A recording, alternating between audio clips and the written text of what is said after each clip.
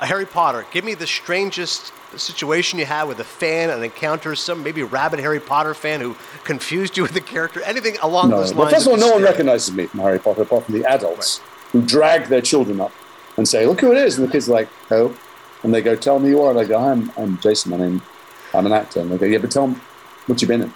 And I go, "Well, I think your mum's saying that I was in Harry Potter." And they're like, "No, you weren't." And I go, "Okay." And they go, "Tell me who you were." And I go, "I was Lucius Malfoy." And they go, "I don't think so." And I go, "Well, okay, I was wearing a wig, but I understand what you're saying." And the mother's like, "Could you do the voice?" And I go, "Do you know, I'm buying diarrhea medicine in a pharmacy, if it's all right with you." That happens.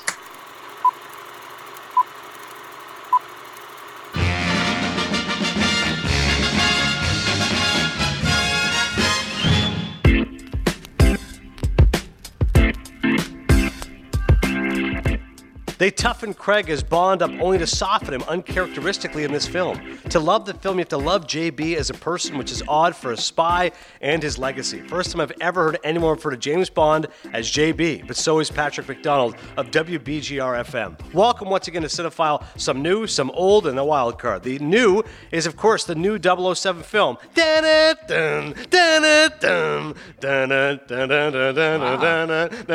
Wow, Who is not humming that song? Who is not miming having a gun? It's the best.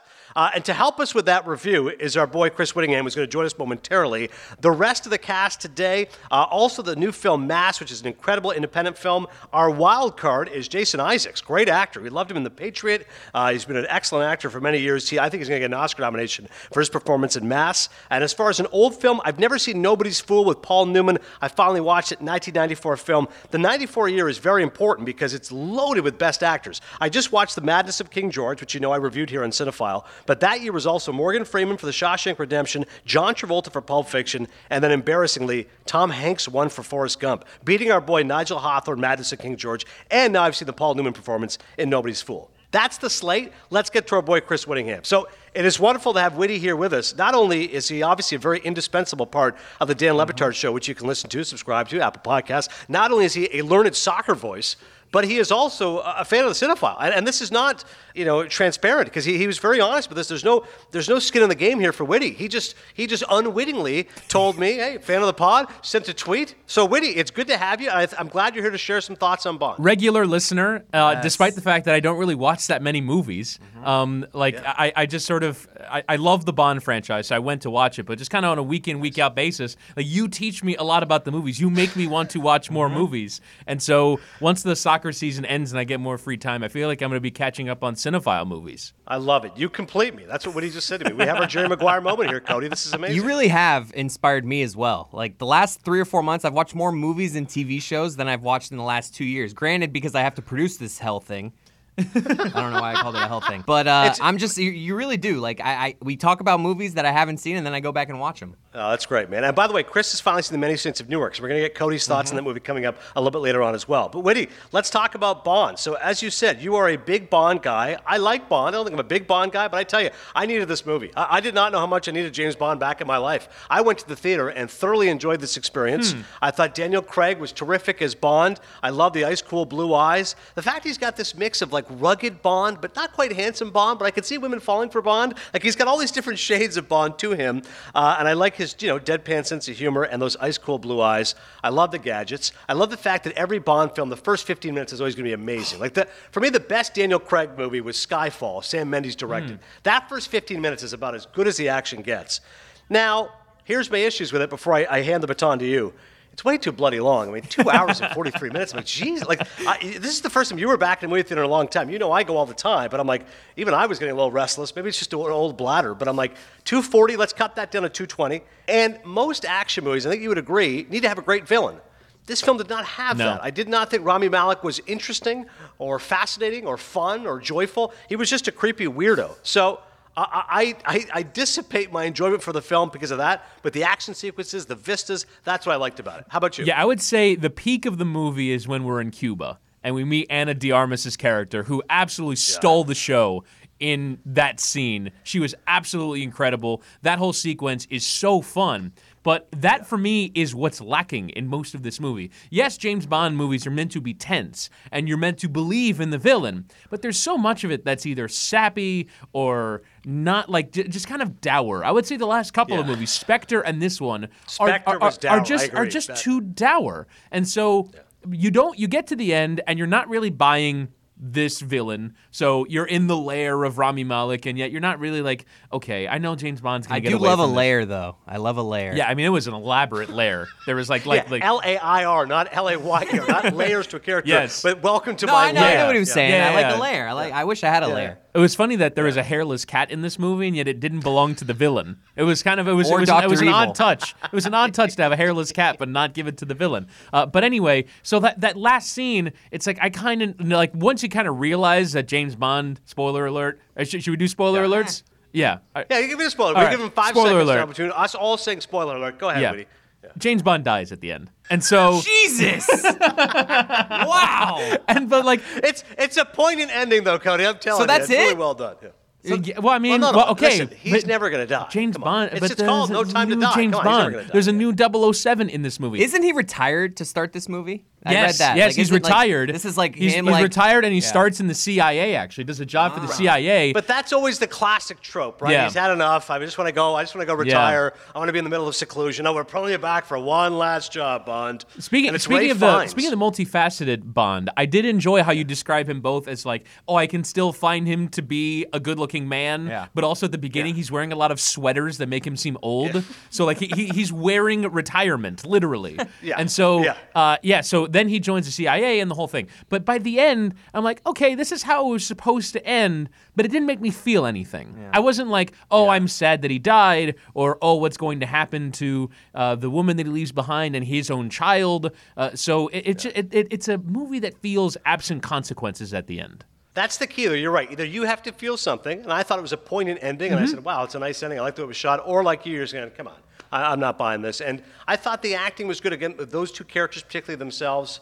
But I couldn't agree with you more on Rami Malek. I mean, that guy might go down as one of the worst Best Actor winners ever. I don't think it's his fault though, because he's doing Rami Malek's version of a Bond villain. It's honestly more the way that they tell his story, and I have a problem with this in 2 of the characters in this movie. The new 007 is put in a terrible position. Obviously, like there, a lot of the political conversation is about how the new 007 is a black woman, but like they put her in a terrible spot with the audience because you view the movie through the prism of James Bond. And so you're rooting for James Bond. Everything is like, oh, how does this affect James? And the fact that they put her at odds with James Bond, and not until the very end of the movie kind of make it a partnership, the whole time you're like, I'm not interested in her. I don't like her. She's like going against the hero of the movie. And so I thought they put her in a terrible spot, and they put Rami Malek in a terrible spot by having him be almost like a secondary villain, because the real villain of this movie is still Christoph Waltz. He's still the one pulling the puppet strings in the Cuba scene.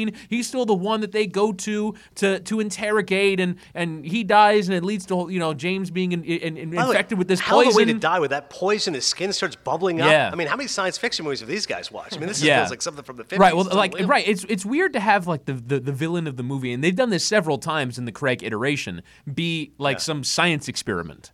Like it's like, science is what's going to break down the world. Like Wolf Blitzer is reading out, hey, science is going to destroy the world. Which was that Spectre or was that Skyfall? Either way, Spectre, though. I think it was. Yeah, no, am I thinking of Mission Impossible? I think of Mission Impossible. No. I'm confusing. It is Big fine. Yeah. Big fine. Point is that like science being the villain here, it's just not compelling. Yeah, and that's the biggest problem. You have to look at, there's always going to be suspension of disbelief. Of course, it's a Bond movie, for God's sakes. But you got to be able to say, okay, is there enough of a reality that I can feel something about the characters? Yeah. It's like Neil Simon once said, you've got to make the characters interesting enough in the first act so you care about them in the third act. And it sounds like for you that wasn't the case. Right, because so they obviously tell the Rami Malek story in the opening scene. You know that that's Rami Malek, and so he's got a past of his family being targeted by some villain, and so the woman's family is now being targeted by the same guy. You're kind of passing on a legacy of families being ruined, so you get that, but it's not enough to make you feel like when they come head to head later on, and he steals her daughter that like, oh my God, this is terrible. Like it's just okay. I get it that's what was supposed to happen, but like they didn't develop anything else about this character. They didn't make you feel like he's got some connection to Bond. He's only got a connection to obviously the woman that he's with. It was just I didn't buy it. And so the young guys listening right now are going, hey, enough of the story. Didn't you like the action? Didn't you like the ship blowing up? Yeah. Didn't you like the cool gadgets? Like for the action movie guy who's going to watch this movie and say, hey, I'm just going to watch it on DVD and forward through. Was the action sequences not compelling? The action sequences were great. The opening scene where they're driving through, I think it was Italy they were supposed to be in. Yeah, well, I don't know what part of Italy that is, but I got to go. I mean, that looked incredible. And like the scene where Bond is composed as they're just shooting and shooting and shooting at his car. That's my favorite scene in the movie. I It's asked my son, fantastic. that was the best scene. Yeah. It was amazing. I still think it's the Cuba scene and like on all the different ways that she was able and like 007's getting involved and all that. Then they end up on a ship and then there's a heel turn of the guy from the U.S. government. That whole sequence was great. But yeah. And to your point, that's the fun of the movie. Yes. Like at one point, they both take a drink. Okay, you got him, you got her. Like that's like Lethal Weapon. That's like any classic action movie. Okay, let's go do this together. Attractive female, Shaken Not dude, Stirred. For me, Exactly. when Shaken Not Stirred happens, that's like the pinnacle of the movie for me. Well, I'm glad you brought that up. Yeah. I kept thinking, the part that I can't wait for, along with the music, is Bond, James Bond. Like I wonder when they're going to do it. And Cody, they do it when he's going to sign into the hotel, and he says his name, and he goes Bond. They got to give it the obligatory 5-second pause. Love it. James Bond. Oh. Like I couldn't get imagine goosebumps how every many time. times. Absolutely. I would think. I loved it. Like between obviously Sean Connery's no longer with us, but if you asked any living Bond, like what was the moment that you knew life was good? When did you know you were a success in life? Like it was the moment that I got to say Bond. James Bond. Like, I would ask for 20 takes, right? Like, I would pregnant pause the hell out of it. They're like, hey, it's not that. It's like not 12 seconds. It's not like a pause you can drive a car through. No. Yeah. I want to milk this sucker. That was a great. Bond. That was a great licking of the teeth. Yeah. James Bond. Sneaky good at impressions, that man is. Sneaky good. Yeah. Not true. Yeah, Not so true. like so it's that trope. Yeah. It's the music which you did at the beginning, and it's also at the end of like the Bond walks across the stage, and like at the end of the 007 or the D does that thing. Oh, that goosebumps. Like, and I love those tropes. Like I go to the movie like as a sucker. Like I know that I'm going to just love. If you just hit the notes, I'm going to love it. But the packaging around it wasn't my favorite. What about like snacks and drinks? What's the setup? Paint the picture for you. Yeah, at the movie so theater. I went because to. Whitty, you hadn't been in a movie in a long time. No, I admit so much so that it was my first ever movie experience in which I had a reclining seat. Ooh, dangerous game. I You gotta go like halfway or else What you is fall this, asleep. 2012? This is incredible. I will fall asleep in a movie theater if I go too far back. Yeah, I gotta go. I agree. There's like a I middle agree. space, a Yeah. nice sweet spot. I was nice and comfortable, but I'd never been to a movie theater that had and like I texted is this to a couple wild. of friends. They're like, how? Like it's I don't know, like my local theater, like, and so there was like one that's like it's like a branded experience. So I sat there, big bag of popcorn, big icy Coke, and it was great. Simple. I actually Simple. You know what though? No frozen Coke, I might regular have- Coke or frozen. Frozen Coke. Okay, Frozen I was Coke. gonna Yeah. say, So Frozen Coke. No, that's the right move there. It's quality. So I might have committed a faux pas. I used my bathroom break during the Bond song, which is like after the opening montage and they do like these big images and all that. I'm like, nothing's happening here. I can go to the bathroom now, and that's when I used up the bathroom break.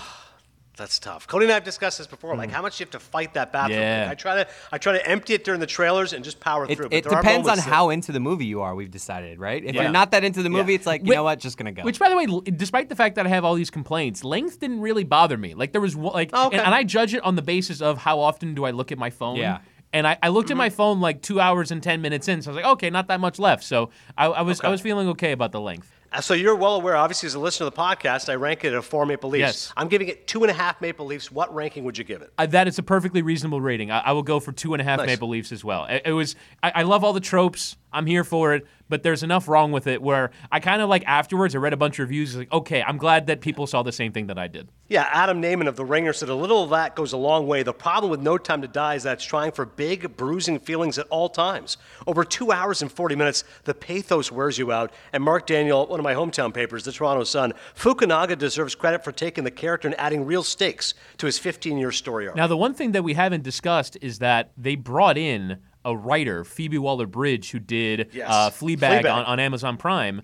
and Yeah. she was like meant to kind of punch up the script and bring some levity. But I mean, other than creating some tension between 007 and Bond, there wasn't really that much in the way of like, oh, this is obviously funny. I mean, that Cuba scene was punched up with some humor, and like that's why I love this. It was funny and fun, and I had all the action movie tropes, but there wasn't really much in the way of, again, like lightening up the tone. No, not many gags. Maybe 3 or 4, but generally, I think you're right. Dour is the right word for Daniel Craig as Bond. Fairly morose guy. Yeah. Intense, serious. So- and I was curious where they're going to go further, because you're right. Yeah. There's been this clamoring I for thought you he have a black one, died. you Where have a else can female they Bond. go? Well, they're But they're gonna bring in a bring new Bond. Wait, yeah. that's how it works? A Right. Bond dies, they just bring in a new one? Yeah. But his name's James Bond No, still? it's a code name, Chris. It's a See, code I've never name. seen any of them. I don't know. What is any wrong of with this. you? Wow, never that's a seen big any of revelation. them? Cody anti-Bond. Yeah. Wow. It's not, I this, shocked in this, that. this is not surprising, right? I mean, come on. Timothy It's Dalton, fun. you don't care. Living Daylights. It's You're it's like, a no. fun It's kind of action like movie. last week when we did Addams Family. I'm aware of it. I know the catchy Yeah. tune. I know Watch- the Bond tune. watch-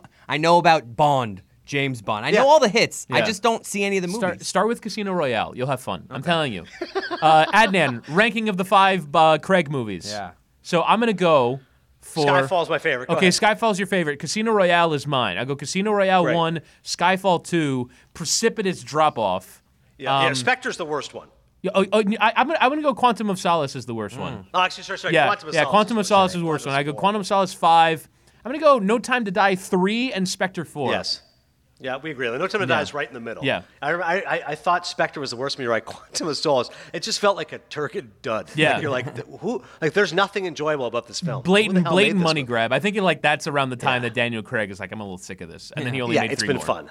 Yeah. I think a great Bond, by the way, and again, if you want to go towards diversity, Idris Elba, I think would Yeah, be great. it's a great You want shout. to get a black Bond? I think that guy would It'd be kick some amazing. ass out It'd be there. amazing. Blonde. Yeah. You want a blonde Bond? Black Blonde. They're just combining We'll words. get Charlize Theron to do it. Why Mixing not? shows here. I do that on Levitard Show. Anyway. Witty, great stuff. Please promote where we Yes. can listen to you beyond the Dan Levitard Show. Go ahead. Where can we find Witty? On the Dan Levitard Show with Stugotz, wherever you get podcasts. This week I'm doing a couple of MLS games. I don't know if there's any overlap between MLS watchers and Cinephile listeners, but doing Inter Miami locally in Miami, and then national game on Univision. It's fantastic. He's always Univision. working. Yeah, now I want to ask questions about Witty to you, Cody. Like, I mean, listen. He's the best. Witty, I would think his work ethic stands out, does it not? Like, he's a guy who wears many hats. I mean, that's obvious. His work ethic definitely stands out, but he's just a good guy, man. Look at him. See, like, he says nice things about, like, liking this podcast. Like, he doesn't just do that. Like, he's just nice. It's weird. Yeah. I don't like it. Now, I don't like it. And on the opposite end of the spectrum, Mike Ryan, who we do love, I saw his tweet. He hated the movie. Has anyone talked to Mike about No Time to Die? Because according to the tweet, Mike Ryan is going one Maple Leaf on this. I think he had a lot of similar criticisms that we had, but that made him dislike the movie, right? And we, like I'm in a group chat where we talk about movies all the time, and like everyone was super excited for this, and like it's a bit.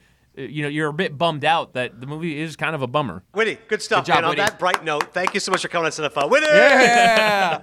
Thanks, guys. Just give me a little, but as you leave, just give me a little of your rendition of the theme song. Because it's the Yeah, best. do it.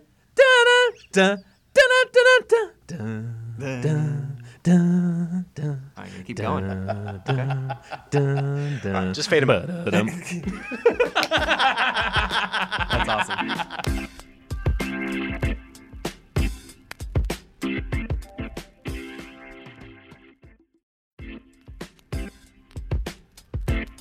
Well, Witty brought the heat. Let's keep it going. From Witty, who is, by the way, handsome leading man. How about Paul Newman, one of the great leading men of all time? How about those blue eyes? Take that, Daniel Craig. Nobody's Fool came out in 1994. Now, Paul Newman won an Academy Award for Color of Money. Of course, Scorsese directed it back in '86. I do not think it's one of Scorsese's better films. Tom Cruise, I despise. But obviously, Paul Newman was long overdue to win an Oscar. It was a sequel to The Hustler, the same character, Fast Eddie Felson. So just to give you context, that was '86. This is 8 years later. You're now at the point in Paul Newman's career, his best films, obviously, HUD, Cool Hand Luke. It's been a long time, right? He's now aging. So when an actor like this gets a Best Actor nomination, I'm immediately jaded and I go, okay, is it actually a great movie or is it just an old actor getting old and he's in a lead role? Like, let's give him an Academy Award nomination. And it's sadly a little more of the latter than the former. I had never seen the film before. It came out in 1994. The story is quite simple. A stubborn man passed past his prime, reflects on his life of strict independence and seeks more from himself. It's directed by Robert Benton, who also co-wrote the screenplay. Richard Russo wrote the novel. It really is just a showcase, if you're a fan of Paul Newman, to see this great actor on the screen and commanding the screen. He plays this curmudgeon, old guy who wasn't there for his son. He's now trying to make it up to his grandson. It feels very much like a sitcom, just kind of going through his life. It's like a version of Grumpy Old Men, just starring better actors. Dylan Walsh plays his son, who he's not estranged from, but doesn't have a good relationship with. You've also got one of my favorite actors of all time, so I'm thrilled I finally saw it for him. Philip Seymour Hoffman plays a cop. He's Officer Raymer. He gets 3 scenes with Paul Newman. Now, he plays the typical loser cop who's like, okay, stop it. I told you, Sully. You've got to get that taillight fixed. And eventually, he gets upset with him. At one point, Philip Seymour Hoffman shoots a gun at him. He gets brought before the judge. And I'm like, wow, I can't imagine Philip Seymour Hoffman, 2 years after Scent of a Woman, which he was great in, he's now there with Paul Newman. You've also got Bruce Willis wearing a piece. And that's the biggest headline. Here you go. Bruce Willis has a full head of hair. Am I missing something? Yeah, it looks great with hair, by the way. I mean, I think bald head Bruce obviously pulled it off in Die Hard. But this is 5 years of Die Hard. And he's like, you know what? Let me just go with some hair. He plays Carl Roebuck, who's basically not quite an antagonist, but definitely a thorn in Sully's side. Jessica Tandy, of course, great actress as well. She plays Paul Newman's significant other. And you've also got Melanie Griffith. Now, Melanie Griffith obviously had some good films back in the 80s, married to Antonio Banderas. There's one scene where Paul Newman is leaving, and he says, listen, the former woman that used to work here, she would kind of dress up and be a little sexy, you know what I'm saying? Like, if you got to play the part. And Melanie Griffith lifts up her sweater, exposes her bare breasts. I'm like, okay. I remember Nobody's Fool. There was something about, oh, that's right. Melanie Griffith showed her tits. And then Paul Newman kind of gives a reaction to it. It's like, okay, back to my work. But ultimately, as I said, unless you're a Paul Newman fan, I can't recommend this to most modern audiences. He's an incredible actor. It's fun to see him command the screen. But Nobody's Fool, it's an hour 47 of just a guy kind of doddering through his life. I think now when I look at 1994, which is one of the great years ever in movies, Chris, if you look at the Best Actor nominees, I think it should have been either Morgan Freeman for Shawshank Redemption, John Travolta for Pulp Fiction. Third, I'd rank Nigel Hawthorne, Madison King George. I'd probably put Hanks, who won, for Forrest Gump fourth, and then I'd put Paul Newman for Nobody's Fool. He almost kind of gets the Lifetime Achievement nominee. But Jay Boyer of Orlando Sentinel, Nobody's Fool is funny at times and as cuddly as an old teddy bear. But this movie is being taken far too seriously in some circles. And that must be a reference to the fact that Paul Newman got an Academy Award nomination, because I think I would agree with that. That is definitely taking it a little bit too seriously. Candace Russell, the South Florida Sun-Sentinel. Newman clearly owns the part of Sully, but there is nary a false or uncertain note struck by anyone in this ensemble cast. That is Nobody's Fool. I'll give it 2 8 points. We got to get to... have you done Forrest Gump on previous Cinephiles? Because you... Oh, yeah. It was one of the first ones because you torched it a few weeks ago. I'm just saying, like, Sure. I'm into that. I love that movie, so I feel like that could be a good topic down the road. Okay, great. Well, we will bring back Forrest Gump. You know what? We're nearly approaching 200 episodes of Cinephiles. How about that? For the 200th episode of Cinephile, I will eviscerate Forrest Gump for this new audience. Next up, Scenes from a Marriage.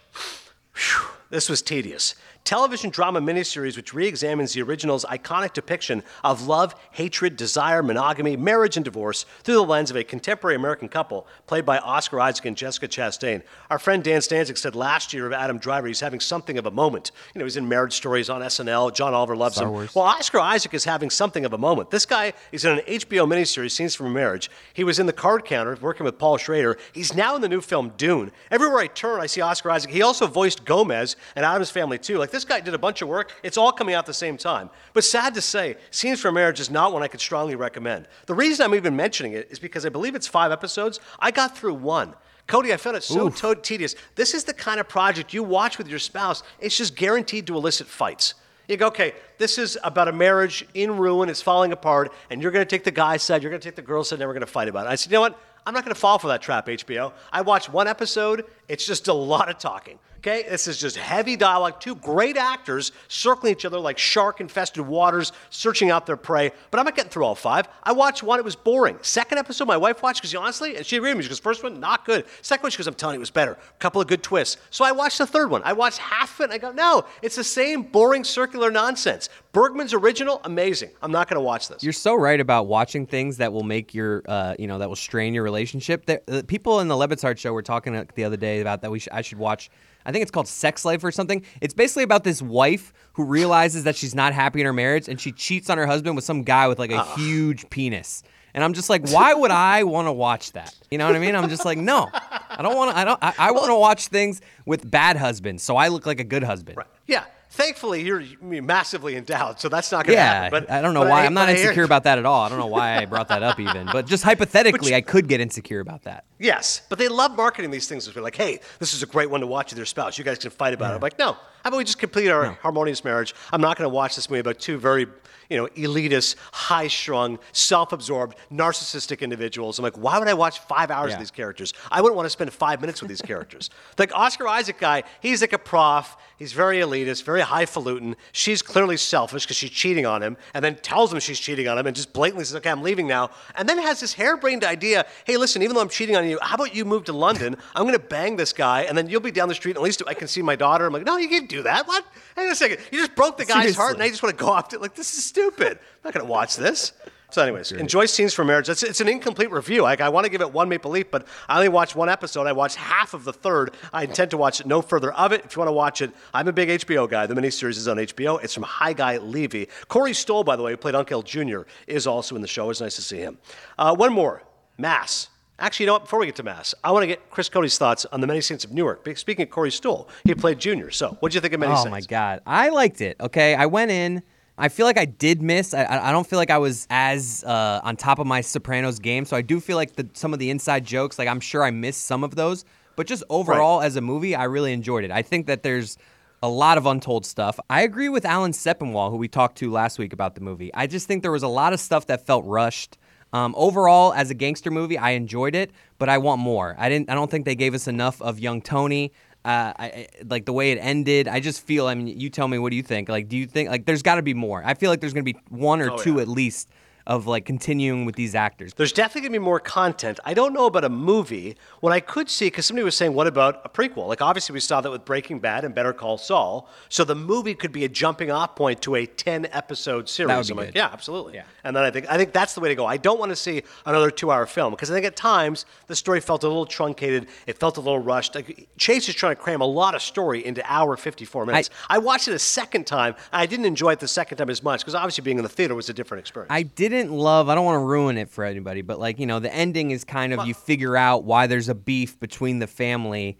And sure, spoiler alert. We'll give a spoiler alert. Give you 5 seconds. Down cuff. Yeah, 1, and 2, it's just, 3, 4, 5. Go ahead. Yeah, and you know, it just basically Junior does this because he got laughed at when he fell. Like, that's basically what this all started with. That's a hell of a reach. He kills Dickie Moltisanti because he fell, hurt his back, and Dickie laughed at him. Well, I'm going to kill him now. Like, wait, what? I mean, it was That's funny when he unbelievable. fell. I agree. I was, like, laughing too. I mean, I just didn't think it's something that I would kill someone over. Did you laugh when he said your sister's That was a reference to the show. Like, I'm like, I don't know if people are watching the show. Like, why are people laughing? But in the theater, everyone was rolling. Like, oh, yeah, that's one of Junior's But lines. I thought the performances, I thought the casting, like David Chase, you know, like we always marvel at the casting of Sopranos. I thought he nailed it. Like, I can't think of a miss. Sill's wig is unbelievable. Yes. Yeah. I love, like, it's like that was, I love the way he's always looking up, that character. Yeah. You know, he's like, Alessandro Nivola, I mean, the rare lead performance for him is Dickie. He was the guy in Face Off. I mean, he was, what was the character's name now? Mike Ryan, we're talking about that. Goodbye, bro. Like, that's him. And now all of a sudden he gets a lead performance. Michael Gandolfini, great. I thought the best performance, Vera Farmiga as Livia. She had all the mannerisms down. I thought that was. Yeah. I mean, this is the way they treat women. I guess that's the show. Like, it's not going to be a Sopranos prequel unless they're treating women horribly, but I guess that was just the time. Another big reach, as you and I talked about over text, this Italian woman is going to tell Dickie that she cheated on him in 1960s, happens to be his rival, and she tells him at the beach. I'm like, what? What are you sign your death warrant? What are you, suicidal? And you know how, like, that murder is a thing. Like, you're aware of this. People are just, that was wild. I mean, I guess that was just a different time. Like, just how easy you just, like, boom, dead. It's just like, I'm not a murderer. So for me, it's jarring just to, like, see how easily people kill. Yeah. I loved hearing Christopher narrating again, right? It was great to hear Michael Imperioli. John Bernthal, very good as well. So I want more. I want more from it. Yeah. I want more. So you would give it 3 Maple Leafs? Yeah, sure. You know me. I don't do those like that. I don't do Maple Leafs. I just say, hey, I liked it. Yeah, I liked it. I'll disseminate that in my own universe to say that means 3 Maple Leafs. All right, that's The Many Saints of Newark. One more here, and then we're going to get to our wild card, which is Jason Isaacs, who's a terrific actor. And the film he's in is excellent. It's called Mass. It's one of the best films I've seen so far this year. It's an independent film, which I know got rave reviews at Sundance, standing ovation, all the rest of it. And here's the story. It's the aftermath of a violent tragedy that affects the lives of two couples in different ways. It's from writer-director Fran Kranz' first film, and Jason Isaacs and Martha Plimpton play one family. He's Jay, she's Gail. Then you got the other family, Ann Dowd as Linda, and Reed Birney as Richard. The first 20 minutes, all you know is that they're having a sit-down, that these two sets of parents are meeting in a church. They're setting it up, and then 20 minutes into it, they sit down, they start talking. Again, I'm not going to keep giving spoiler alerts. If you've seen the trailer, you know what it's about. And even everyone's talking about it knows what it's about. So it's two sets of parents affected by this tragedy. One of the kids of the parents was killed. The other kid from the parents did the murdering. So imagine, what is the worst situation to be? Literally Your the child worst was scenario, killed. just in life. Your child was killed, and now you're meeting with the parents of the child who did it. Or you have to deal with the guilt of the fact that your child killed another child. So it was murder. And now This you're was meeting no with the parents. accident, right? Like, just to clarify? Correct. This was murder? Yes. Ugh. Yes. Ugh. So I'm watching the movie. I'm going, okay, what is the worst scenario? Do you want to lose your child? Do you want to be the one who's responsible? Like, either you're dealing with unimaginable grief or you've got the guilt on top of the grief. Because at one point, the parent who is responsible, whose child was responsible, says, listen, like, we lost a child too. Like, you know what I mean? Like, I get it. It's like, hey, your child was guilty. He was a perpetrator. I'm like, yeah, but we lost our child. Mm-hmm. So it's a fascinating film. About 20 minutes in is when they all sit down. Then it's like an hour straight of just four people. But unlike Scenes from Marriage, which felt very tedious and labored and stage-like, I thought this was riveting just because the cast is so uniformly strong and the writing is so crisp by Fran Kranz, and I thought it's done in a certain way that it's just completely compelling because you're really sympathetic to all four characters at all different times. Jay's character, Jason Isaacs, who we're going to talk to, his character seems nice enough at first, but then you see his anger roiling away. His wife, Martha Plimpton, seems very aggressive. Is he the one that lost the kid? Is he the one that Correct. lost the kid? Yeah. They're the parents that lost. You think like he's trying to be reconciliation, strike that note. Martha Plimpton as well. She's the mother of the child who's been lost. Again, she's angry at first, passive aggressive, but then shows humanity. Ann Dowd is Linda. I mean, a mother of a child who committed this atrocity. And then you've got perhaps the most fascinating character, Reed Birney, the father. Because Jason Isaacs' character, keeps pushing this guy, Richard, saying, hey, how did you not know your kid was up to this? Like, didn't you see any warning signs? Like, one day all of a sudden your kid does this? So I thought the story was really smart and compelling, and I'm curious as to how they did the research on this. I mean, there's many books about grief and dealing with these types of tragedies, but every day you and I see gun violence in this country.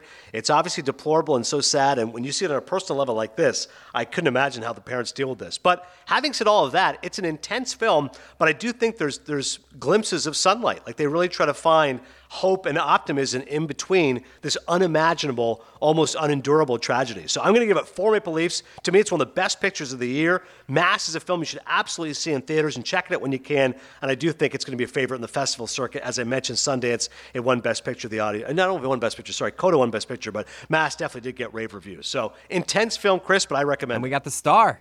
Look at us. Without further ado, Jason Isaacs.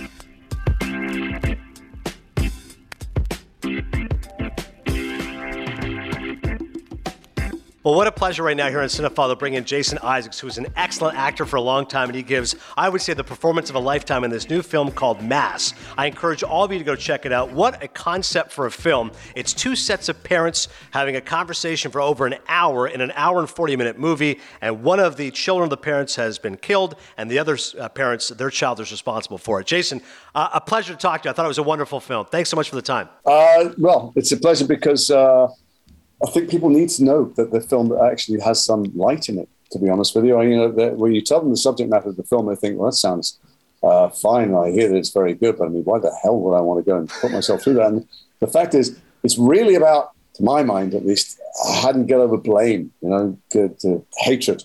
You carry hatred in your heart, you're just poisoning yourself. And these meetings take place, but these, restorative justice meetings take place. And the South African Truth and Reconciliation Commission happened. People went in the room with people they thought they should hate or did hate for good reason, and realized that hate's just destroying their life. And I don't know about America, but England's pretty divided right now. I suspect America's pretty divided. There's a lot of people that hate each other, both across the country, across the state, in our own households. There's people we blame for stuff, and that blame is destroying us. So that's what the film is, a plea for human connection. No question. You're right. It's not just a dour film. It's intense. It's serious, but you're right. There's definitely moments of redemption and the healing process and reconciliation in whatever form that may be. I mean, I'll tell you what, I saw it with an audience, and that I'd forgotten. I'd forgotten just how fucking powerful it is. Like you could hear people breathing quietly, trying not to breathe too loudly. And you could feel that by the end, they'd had a huge experience. I don't know how else to put it. I mean, it's a small film budget, a small set, one set mostly. But it felt like maybe one of the biggest films I've ever made. I mean, the audience they'd gone through something. They kind of emerged blinking at the end going, holy shit, that was something enormous just happened to me. And that's why we should see films collectively. And this film particularly because it's about connection, but this stuff of watching films alone at home, I don't care how big your screen is, how great your speakers are, good stories, great stories, make you feel less alone in the world. I couldn't agree more. It's really a communal experience. Your performance is outstanding. I hope you get nominated for many awards, whether it's Academy Awards or Golden Globes, BAFTAs, all the rest of it. I know that's not why you do it, but Jason, your performance, because you come in a certain way. You're expecting this guy. He seems a little bit more open. He's the nicer one, so to speak. He's open. Wow, you thought that?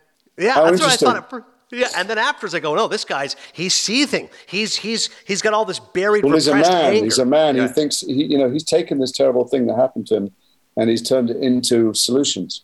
Because the guy doesn't look inside, looks outside himself. He thinks he can fix things.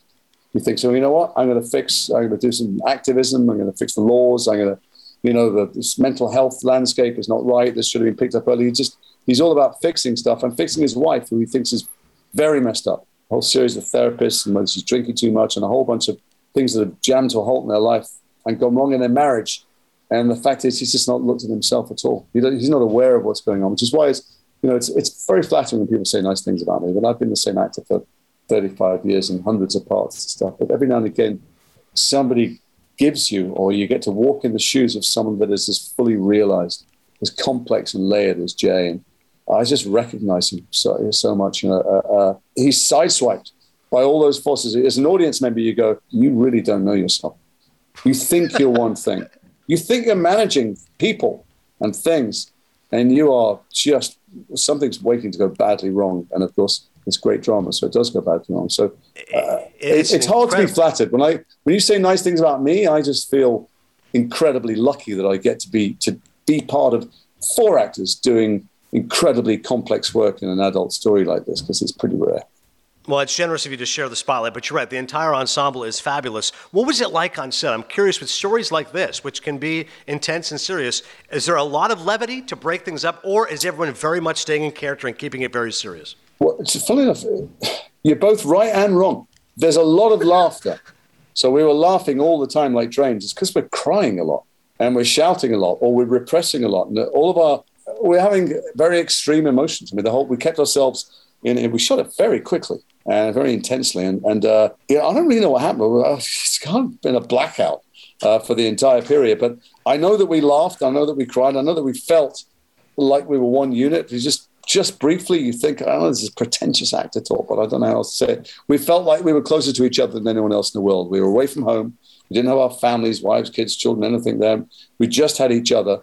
And we needed to rely on each other and trust each other and be able to make fools of ourselves in front of each other.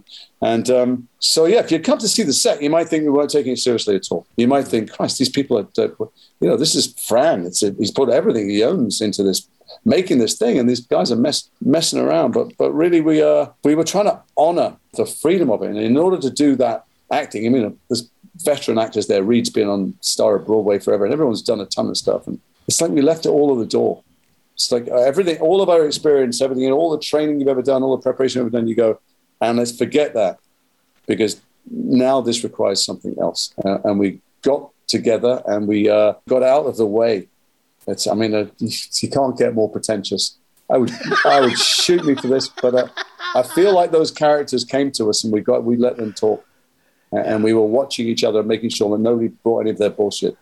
Nobody would have been allowed to get it with any shtick, anything that felt like acting. We needed to be more truthful than we'd ever been before to tell this story. I like you're being self-deprecating, but it's not pretentious because you're being genuine and authentic. Was there room for ad-libbing, or was this very much about sticking to every word in the script? No. There's room for, ad-libbing, for enhancing. Fran did this thing, look, as a first-time writer-director, it's a ridiculously brilliant debut film. It's Citizen Kane level. It's nuts that this guy, first of all, thought you could make a film about this subject, then wrote it as brilliantly, and then directed it in a way that I don't remember him being there. What I remember is my wife and these 2 people, and my wife who needed help, these 2 people who didn't understand what had happened, I remember the situation. I don't even remember that we were making a film.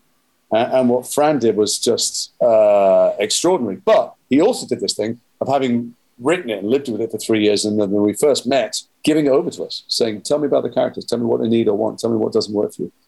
And we were like, I've only read the thing twice. And I'm like, well, I don't think he'd put up with this shit. I don't think he'd let them say that. And I think at this point, he'd be really worried that she was meant to do all the talking and I'm doing all the talking. So and he's like, okay.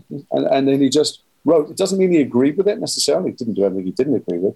But he recognized that for us to own it, for all the actors to really live it, we had to feel like it came from us. So if there's anything that bumped with us, he was going to address it. What kind of research do you do for a film like this? I hearten to think, did you speak to any survivors of parents who've done this through this kind of tragedy? Yeah, and there's a ton of books and there's a ton of documentaries and stuff, but it's really, what's universal is in the specific. Jay is married to Gail. This thing happened to us. Martha and I needed to build a life story based on a bunch of stuff we read and a bunch of people we spoke to. We needed to build a life outside that room that makes what happens in the room make sense and be necessary. So we had to talk and argue a lot. It's pretty argumentative, Martha. So am I. We were half in character, half not. We would argue every day about, what the therapist has said we should and shouldn't do inside the room. When we did or didn't separate and decide to have separate bedrooms because I was away all the time, and because I got home late, or because we didn't want to sleep together. What we did about her drinking, what we did about our daughter who wouldn't get out of bed but wouldn't sleep. And we needed to build that entire life for ourselves so that when there's references to it in the room or there aren't references to it in the room, we look at each other and we know that, hey, don't go there or don't say this. So much of what works in this film, I think, that's interesting and that people will recognize in their own marriage and lives are the things that are unsaid, the things that are, the things that are avoided. We're talking to Jason Isaacs, the star of Mass. It's an incredible film. I encourage all of you to check it out. Since I have you, a couple more just about your wonderful filmography. As you said, you've been acting for decades. Yes, I'm old. I'm old as fuck. Go on, say it. Just say it. Never. Well, I should ask that. My wife said, how does he stay so handsome? So go ahead. That's actually my first question. Well, it looks like I'm bleached out by the light coming in. I don't know what's going on with me now. I've been trying to fix the exposure on this. I apologize. Maybe I just get into some horrible close-up. There we go. There we go. How do I stay so young? How do you stay so handsome? Very, very expensive plastic surgery. It's just no skincare regimen. It's just Botox. Okay, that makes sense. The Patriot. What a terrific film. God. People come up to me in the street all the time and they go, dude, I got to tell you, man, my fourth grade history teacher showed us The Patriot, and it's really sparked off an interest in history. And I go, and then they told you that it's all bullshit, right? And they go, what do you mean? And I go, I mean, it's a magnificent film, but that's not how it played out. Really? I go, so there's so many people thinking The Patriot is a Ken Burns documentary about the Independence War, which I'm here to tell you it isn't. But it is a fantastic film. Roland's a fantastic filmmaker. Oh, he is. Roland is fantastic. Harry Potter, give me the strangest situation you had with a fan, an encounter, some maybe rabid Harry Potter fan who confused you with the character, anything along those lines. Well, first of all, no one recognizes me from Harry Potter apart from the adults who drag their children up and say, look who it is. And the kids are like, oh. And they go, tell me who you are. And I go, I'm Jason.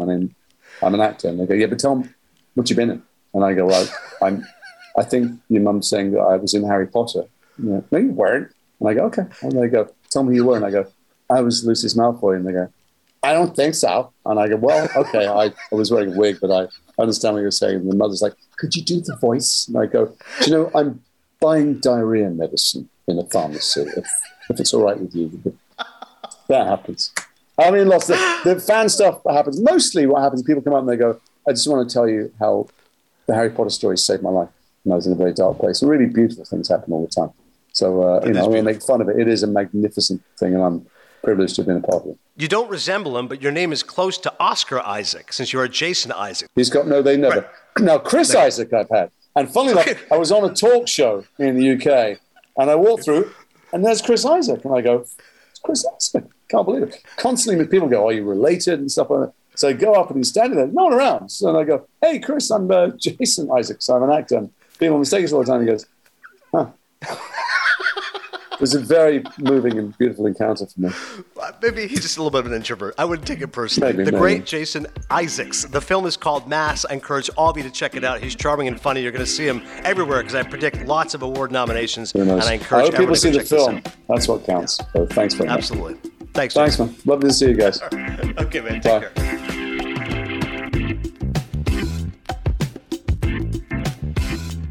once again, thanks to Jason Isaacs. Funny guy, smart guy. Couple reviews here of Mass. Bob Strauss of the San Francisco Chronicle. The dedication to unpleasant and probably unknowable reality here can only be admired, whether we like it or not. And Mariana Neal of Impression Blend. Mass is undoubtedly one of the most powerful and effective films of the year. That is Mass. Go check it out. And this is another episode of Cinephile in the books. Next week, we'll be talking about The Last Duel, new film starring Matt Damon and Ben Affleck, Jodie Comer. So look forward to that, directed by Ridley Scott. Closing thought from Chris Cody. Is Jason Isaacs the most charming man I've ever spoke to, or is it just the accent? I did kind of want to ask him that at one point. Like, how much is the accent responsible for your charm? Is it 30%? Is it 40%? Is it 80%? Like, if he was just talking like you and me, I'm like, it's definitely an impact. It's at least 30%. I just want to have that accent for a day, just to see how it changes how people perceive me. Yeah, I just think people all of a sudden think you're better looking. Right? I don't know, he's got a beautiful accent. He must be quite handsome, quite charming. And you're immediately more self-deprecating. Like, I don't know how. Like, those British guys, Hugh Grant, they're just funnier. I'm a and piece of shit, man. I'm a piece of shit. I'm a lousy person, a horrible adulterer, liar, cheat, just an absolute scoundrel. But pleasure to talk to you. Telling you, man, Like, wow, this guy's sneaky unbelievable. good at impressions. Don't you always say you aren't? You're sneaky good at it. Not true. I look forward to that being the title. Working Blue with Adnan Burke, Seeking Impressions with Adnan Burke. I'll see you next time at the movies.